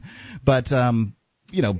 On the other hand, they really, really want us there. Who is they? That's who is they? The other side of the coin. The Saudi Arabian government really wants us there. Yeah, careful when you... No, the man on the street absolutely does not. But well, then you can't say they want us there, right. Rick. The British soldiers, the governors of the colonies really wanted the British soldiers here back in the Revolutionary War. But we fought a war against a king, and the idea that the United States nation is supporting a king now just seems so crazy to me. Oh, and a king a kingdom that everything that you are for, personal liberty. Yeah. I could go through the laundry list of what they can't do, and that's all coming from the kingdom. That's all coming from the royal family. And they do that to placate their incredibly strong religious portion of their country. Right, the Wahhabists have a lot of sway. They continue to enforce that so that they don't have an uprising. But they enforce the other it. side of the coin is they enforce it, but they do whatever they want. They run around the globe and they jet set, but they enforce it on their average citizens. Go ahead. Oh no! Oh, absolutely. Oh well, let's not start talking about hypocrisy. Do we have enough years? The other side of the coin is, as I said, as a former intelligence officer, is that the whole point of the military. When one I'm sorry, Rick. We are losing your cell phone. Thank you, though, for the call. I hope that you can call us again sometime and explain whatever it was you were going to get to there as a former intelligence officer.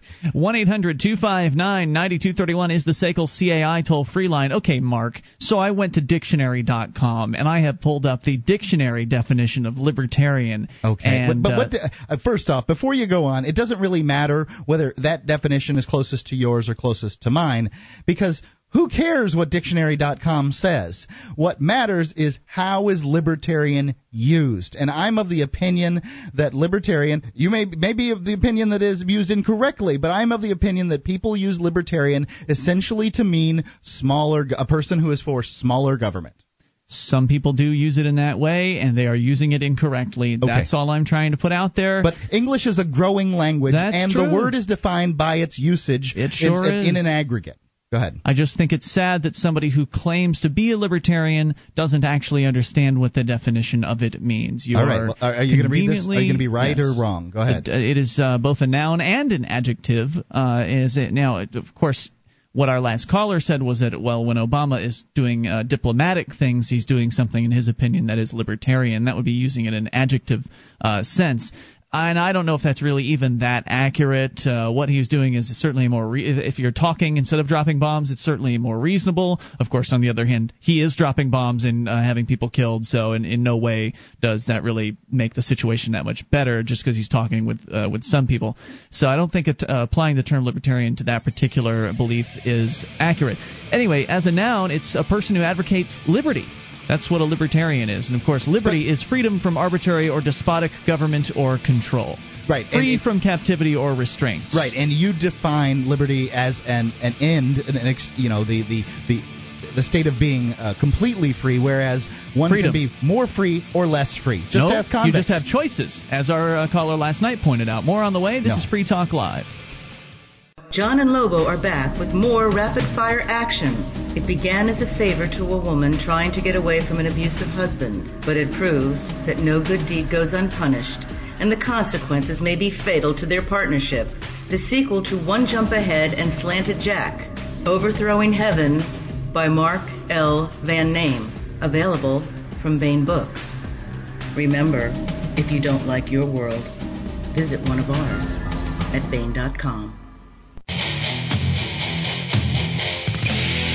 This is Free Talk Live, your show. You take control. Bring up whatever's on your mind. Toll free. 800-259-9231. That's the SACL CAI toll-free line. It is Ian with you. And Mark. You can join us on our website at freetalklive.com. All the features on the site, we give them away. So enjoy those, including the live streams. Broadband version of the show, dial-up version, webcam, all free for you at listen.freetalklive.com. That's listen.freetalklive.com. Check out the Low Country Liberty Report. This Ridleyographer from Savannah, Georgia, focuses on pro-freedom issues from around the country. Liberty-oriented reports for liberty-minded folks. He does not pretend to be unbiased in reporting and tries to add some humor to every report. Find his videos at lclreport.com or join the LCL group on Facebook or Twitter. If you like his reports, buy some advertising or subscribe for $3 a month. Support liberty by supporting other liberty activists. Again, find all the stories at lclreport.com. 1-800-259-9231. That is the SACL CAI toll-free line. You know, I was thinking during the break, Mark, I just don't know why it is I am still so attached to the term libertarian. I on one hand, I want to let it go. I want to say, Mark, you and your unprincipled pals can have the term. I don't even like it for myself. Really? Not particularly. I mean, I use it because I don't really. I want to use a factual term that other people understand. That's what the word. That's the reason for words. But I don't like the. You know, I'm not. I don't support Bob Barr. You know that. No, that's true. And so why? And I don't think that Glenn Beck has libertarianism. For me, the most important thing is that our nation not be building an empire, that it not be globetrotting, that it not be going around and propping up dictators. Well, the nation doesn't do anything. A nation's just a concept. Whatever. You mean the government, the U.S. people calling themselves the nation, government? Whatever. That they're doing it in the name of the nation and propping up tin-pot dictators around the world and kings and forcing people into crappy despotic governments. I'd rather have socialized medicine than I would rather than to have those 131 bases around the world. That's what my preference would be. Well, you'll probably get them both. Yeah, probably. You absolutely will, because that's how the government works. And once it's instituted, look, Bush tried to get rid of, or not get rid of, but to make Social Security optional for some people. Look at it was impossible. He was a president with a Republican Congress, a Republican House, and a Republican Senate, and he was a Republican president, and he couldn't get it done. Toll free, 800-259-9231. So maybe, obviously I like the term voluntarist. I'm also liking like a modern abolitionist. I like that as well. Well, that doesn't even make any sense to people, though. Those are fun terms, yeah. And I get where I don't you're want going. to make sense to people because if you use a term they think they know, they probably don't know it. I mean, even you don't know what libertarian means, and you're working with liberty people all the time, and you believe I don't know what it means. I mean, you actually contradicted yourself a few moments ago. You said with our last caller, you said you're a Quaker, and that as a Quaker you don't believe in violence. Correct. Is that right? Absolutely. But yet you support government. No, Ian. Look, you support a small government, which means violence against everyone. I'm of the opinion. See, this is where you simply don't get it, because you're so wrapped up in your point of view that nothing else could possibly be right. I'm for peace and liberty. I want people to have peace and small and liberty. Wait a second. Small, teeny little. Well, I believe that I believe we'll get there step by step to peace and liberty. I'm not of the opinion that the system that you're talking about is going to provide peace and liberty. You're going to have to show So a little bit of violence is peace and liberty? Is it's better than a lot of violence. So you aren't really a Quaker then? No, I'm really a Quaker because you want lots of violence. What are you talking about? I want lots of violence. You want no government, and you want people enslaved by by the rich people, is from what I can tell. I mean, I don't know for sure what the world will be like, and please, all the voluntarists and anarchists out there, don't call me and tell me I've heard this argument 100 times. I want people to be enslaved by the rich people. Where did you get that one from? Well, that's what I believe is going to happen. Wait a minute, isn't that what we have today? Government in one fell swoop or something. Isn't that what we have today? And you and I both know that government isn't going to go away in one fell swoop. Then what's the problem with a step-by-step plan like I have? The problem is that you say you don't support violence on one hand, and then on the other hand you say you support smaller government, which means that you support some government. And unless you're talking about a government that is not actually a coercive government, which you did not make clear, if you say government, people know what that means. That means people telling them what to do, and if they don't do what the government demands, the people calling themselves government demand, they will get hurt. Violence will be employed upon them. I am for a step-by-step, incremental move towards more liberty and more freedom for people, and as we find a system that works best through that, because I believe that moving towards liberty and towards freedom and towards nonviolence is going to get us a system like that. Once we find, and I believe that people should be able to competing communities to try these out. Once you have your little community where they have, hookers roaming the streets and people hookers able to do only whatever roam the streets because of prohibition. Do whatever drugs they want, and they're doing whatever drugs they want right people now. People enslaved because they haven't been able Shame to pay on you, off a bill or whatever. Shame on all you, of that sir. stuff. You can try that. I'm That's all saying, misrepresentation. I want you to be able to try that. It's all misrepresentation of the voluntary society, and I don't appreciate you putting those words in my mouth. Shame on you, sir. You don't think that there's not going to be prostitution? There's not going to be prostitutes roaming the streets, like you said. There are prostitutes today. Are there hot dog vendors roaming the streets today? The reason prostitutes roam the streets is because of prohibition. There would be very few streetwalkers in a voluntary society. An enterprising entrepreneurial hooker who has a storefront might say to herself, I need to go out on the street to get some business. I'm going out to drum it up. That's very well possible. However, it seems like if the street owner has a problem with that, then he would be able to put a stop to it. So I guess it would depend on who owns the street. Anyway, 800-259-9231. Please don't misrepresent as you step over the heroin addicts to get to her. Yeah. You think you're funny, and that's not funny, and that's not how it would be. So please give me a break. Would you allow heroin addicts to be lying all over your privately owned street? I don't know how main streets will operate. I don't think that there will be a street owner. I think that that's a kind of a ludicrous scenario. I think more likely what? Who would own the street? Would it be public property? Is that what you're saying? I think more than likely this will be an incremental step, and more than likely you'll just see the old downtowns turn into slums and new ones be built in sort of a plaza mall type aspect where there's like a mall owner that takes care of these things. Well, that's certainly an interesting idea. I don't see any reason why downtowns couldn't revitalize themselves. They already have downtown associations. Having liberty would just mean they would have control over the parking spaces and the roads. Well, because the commons are tragic, and I can't imagine you would have a road owner. So then you'll have people, taking better and worse cares. I think things will have to change. Well, things are going to change. I mean, that's inevitable. Governments create problems, and they've created big problems with what they've had, and it's going to take a certain period of time for those problems to unwrap themselves. I don't think it's a big problem to transfer road ownership from a coercive gang to people that actually own property. I don't think that's a problem at all. You just seed the roads, and then you let them take care of it. If there's a problem or a pothole, they'll either fix it or people stop driving on their roads, and then you're right, it will turn into a trash town because no one will want to come there and drive on their crap can roads when they could be driving on more attractive roads. All you have to do is talk to somebody who's lived on a private road to realize that there's always that one neighbor that takes a really bad care of their portion. They'll probably go out of business then. If you don't take care of good roads, you don't see any crappy businesses around town? What? You don't see any crappy businesses around town? How about the corner of West Street? There are some crappy businesses around town, so if people want to keep patronizing them with crappy roads, then okay, I guess they'll do fine. Whoopie-doo. More on the way. This is Free Talk Live.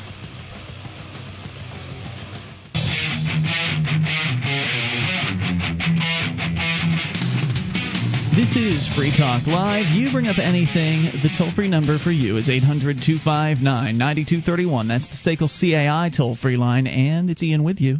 And Mark. And you can join us on our website, the Free Talk Live, or freetalklive.com.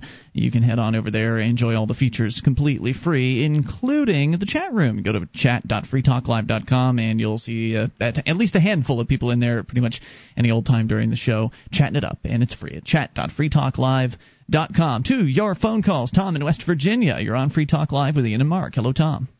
Hey, guys. Hey, what's on your mind? I really enjoyed your show. I've been listening to it lately, and it's been real informative. So, well, thank you, sir. Go ahead with your thoughts. Basically, wanted to tell you, first of all, I'm a neocon. I'm not ashamed of it. No one really claims that. You should be ashamed of it. Hey, I believe in black helicopters. I believe in interfering with other nations' foreign affairs. I mean, I believe in real politics. You believe in hurting your neighbors, aggression against peaceful people. Yes, it protects us and keeps us. Oh, I feel so protected. But thank you so much for protecting me without my permission. Ian, please. I'm of the opinion that the 9/11 attacks occurred because of our interference in foreign nations, supporting despots like King Hassan at the time. Right. Well, I mean, I to be honest with you, I know that some of our actions in the past have caused a lot of hatred toward our country. I don't think that there is as much of a direct connection between the two, but that's neither here nor there. But I must say that I am seeing myself becoming more libertarian. So there is a bright spot here. Well, the logic is inescapable, but let's approach the Saudi Arabia thing here real quick. I want to focus on that for a second. You would understand that we've been in cahoots with the Saudi Arabian government since I think it was the 30s. Please stop including me in your we. I'm not in cahoots with anybody like that. Thank you. Yeah, right. Nobody was talking to you, man.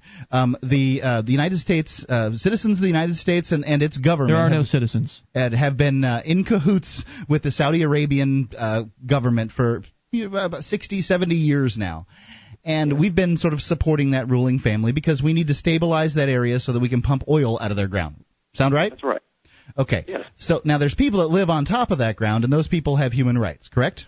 Right, exactly. And one of those human rights is to be able to choose their government, right? Right, which they don't have a very good history of over in that part of the world. Well, that's because they're Cro-Magnon sand people, and they're not real humans, right?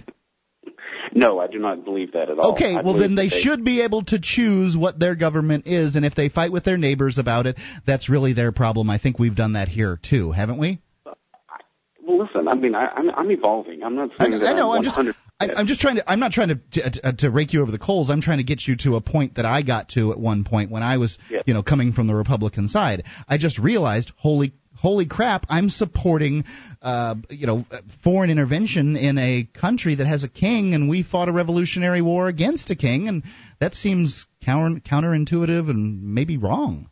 But in a world of right and wrong, or you have one choice versus the other, and they're both absolutely 100% pure. We don't live in that world, and we have to make decisions sometimes that are not exactly, I believe, and that are not exactly, I guess, the cleanest decisions that we can make. Got to break a few eggs to make an omelet, that kind of thing? Listen, I'm a Nixonian. Hey, let's kill some people. It'll be good for the world, right? Well, listen, I'm going to get really, really academic here. I wanted to throw you guys a couple concepts and see if maybe you can talk about it real quickly. Sure. First of all, could you explain maybe to listeners, like maybe the difference between, say, paleoconservatism and neoconservatism? And also, I got one more thing I'll throw at you and I'll hang up. I've been studying recently the concept of anarcho-capitalism. Well, let's stop right there for a moment and let's address the paleo/neoconservative. Marcus, the conservative-ish guy, what's your answer to that? I'd say that a paleoconservative is sort of defined as somebody who believes in, less foreign intervention, smaller government. Buchanan. What's that? Pat Buchanan type conservative. I think that he's probably in that arena. He's also an isolationist. I don't think that a paleoconservative would necessarily be considered an isolationist. Right. By isolationist, I mean that he doesn't think not only that we shouldn't have military in other countries, but we shouldn't do business with other countries, that we should do all our manufacturing and everything here in the United States, and we shouldn't outsource anything, which to me is contrary to economic principles, which advise a division of labor. Correct. They're more of the pre-World War II type conservatives. Correct. So I believe Smedley Butler was one, the two-time Marine Medal of Honor winner who advocated us not get involved in World War II. Well, another thing, like when it comes to anarchism, I know that when people today think of anarchists, they think of kids in black clothing with trust funds throwing rocks through Starbucks windows. And Sounds right. like they do. And but there's also a type of anarchy, thought-provoking anarchism that's more of that we should have freedom to buy and sell as much, in any type of means that we can, a totally free market. And that's where the concept of anarcho-capitalism, which I don't know much about, and I wonder if one of you guys maybe knew anything about that. I do know a thing or two about it. I prefer the term voluntarist or free marketeer because I think that in a free marketplace you can have all sorts of different organizations. You can have people being capitalists. You can have people get together and do their own little commune if you want to. I think the free market encompasses everything that is of a voluntary nature. nature, and I'm a voluntarist. But I appreciate the anarcho-capitalists, and I know That's what they're coming. That's the Wikipedia version. Yeah.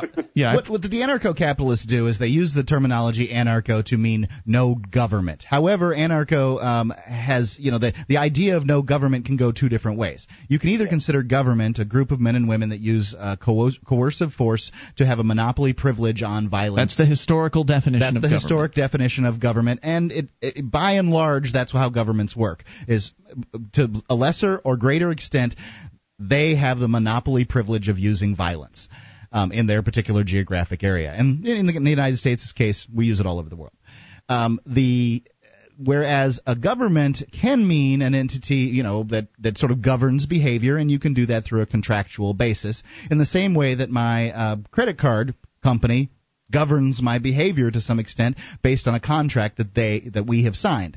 So no, you govern your behavior. You make those choices. They don't govern If I you. decide to, for instance, not pay the payment that I said that I was going to pay through the contract, they are going to enact punishments on me. I just don't understand the point, Mark, of attempting to rescue the term government away from coercive, violent monopolists. I mean, why would you even want to save that word? What's the point of it? Because governing is, you can govern your behavior, other people can govern your behavior, my wife governs my behavior. I mean, all of these things are governing. No, you govern your behavior because you love your wife and you're willing to do what it is that she's asking you to do. It's true. So she doesn't govern your behavior because she's not holding a gun to your head. She just has some incentives that she's set up. Right, and that's essentially what the government around here, although I didn't contract with them, I have contracted with my wife. The only difference here is contracts, and the government sets itself up as an agency who enforces a set of rules that you didn't sign as opposed to, or didn't sign or agree to, as opposed to pretty much every other relationship you have in your life. Any other thoughts for us tonight, Tom? Basically, I see myself, I think that if you call yourself a conservative, I think that the more you really look at government and the way that we would like things to go, I think that the libertarian model, and I know you guys don't like people throwing out the word libertarian because a lot of people don't exactly know what it means, but I think that the more freedom that you have, I think that it's an evolving thing, and that's why I think that somebody can be, like, for instance, I support Dick Cheney. I think Dick Cheney, to be honest with you, I know he's one of the most hated men in the country right now and in the world. His attitude about protecting this country, but also having the freedom to have your own personal life, not meddling in people's personal affairs. You are confused, my friend. Thank you for the call. I appreciate hearing from you. That's what the propaganda does. It confuses people. No, he doesn't advocate freedom. If he's advocating controlling people by having a gigantic military going around the world, he's in no way advocating freedom. Plus, I'm not free to opt out. I'm not free to say, I don't support that plan. I don't support that idea. I'll just keep my money and not send it to you. Then Dick Cheney would have me thrown in a jail cell, as would Obama. It's Free Talk Live. Are you an active Free Stater living in New Hampshire? Are you and your family moving to New Hampshire in the near future? A new web series about the Free State Project is currently casting. Interested? Send us a short video about yourself. Tell us what you're doing or planning on doing to achieve liberty in your lifetime. Show us what makes you interesting. Upload your video to YouTube and send the link to fspwebseries@gmail.com. Don't have a video camera? Ask about other submission options. fspwebseries@gmail.com.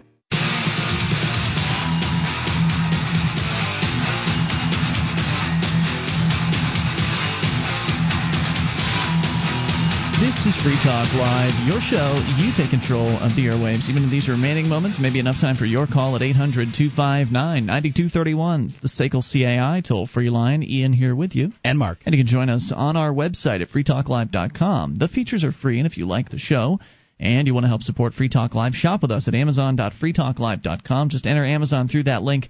Free Talk Live will get a percentage of your purchase. Whatever it is you buy, whether it's brand new or used, you can get it, and we'll get a cut if you enter through Amazon.freetalklive.com. As we continue with your calls, Wade is in Oklahoma. Wade, you're on Free Talk Live with Ian and Mark. Hello, Wade.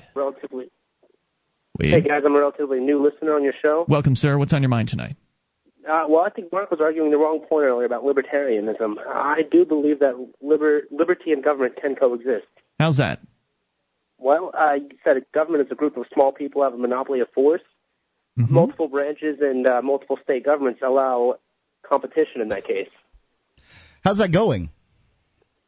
Well, it's not good right now because the federal government was made too strong. I do believe in minimal government as a minarchist. But wouldn't you agree that the federal government wasn't made too strong, it became too strong?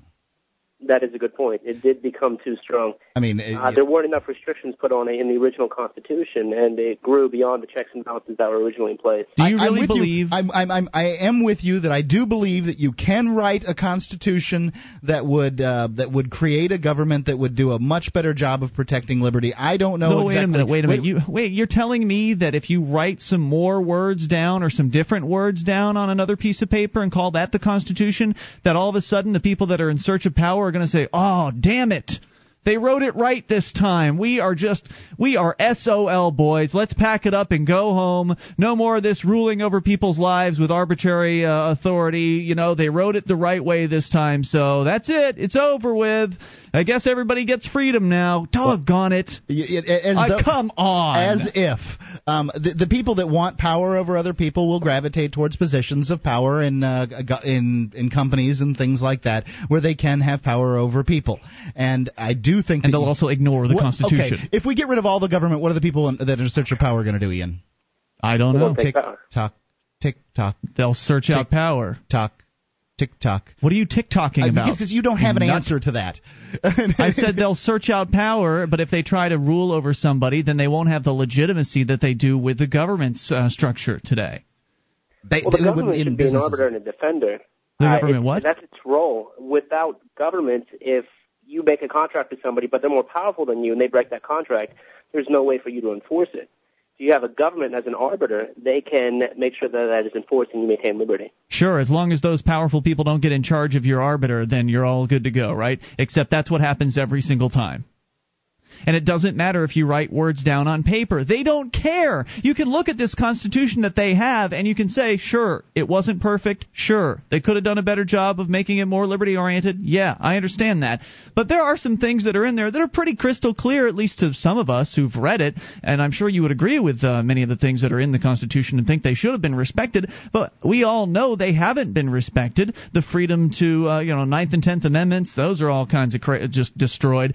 Fourth Amendment doesn't even exist anymore. First Amendment doesn't exist anymore. Second Amendment doesn't exist anymore. Third Amendment, that's even been compromised. So look, it doesn't matter what you write down on pieces of paper. They don't care, and they wouldn't care if you wrote it better. Well, if you got rid of the pieces of paper, they still wouldn't care, Ian. I understand that, Mark. What I'm talking about is an evolution to where people come to the understanding that they don't want these arbitrary men and women ruling over their lives. Same here, that they're man. willing to do That's something what we're about talking it. about here, too. Yeah, talking ideals. You can't be throwing out some of these past examples. We're talking ideals here, and that making the system better should be able to take care of some of these examples you're throwing out. And how are you going to make the system better? Well, I've already discussed it. Government's role should be as an arbiter and as a defender. Sure, it should be, but I just don't know how to get checks and balances in place where the executive branch can't take over the judicial branch with appointments or something like that. Well, I don't think that you can. It doesn't seem likely to me the United States government is going to somehow reverse its course and return to some kind of small, more constitutional role, or that they're going to call a constitutional convention, and that out of which we would get some kind of natural law pro-liberty document. I mean, more likely what we would get is some document that enslaved us all and made sure that the EU's Constitution? That we all had to compost our garbage and that we all had the right to medical care. That's what we would likely get out of a constitutional convention. I agree with that. Now. And so I'd say that the United States government, the Founding Fathers had their chance to write the perfect Lockean document, and they failed. And I think that the best that we can hope currently is to secede from the United States and make our own little free nation. And draw as many libertarians to that, show that a free nation is going to be far more prosperous and its citizens far happier and far wealthier and have a much higher standard of living and a lower infant mortality rate and all those things that we believe that it's going to do, and that's really our only chance. What do you think?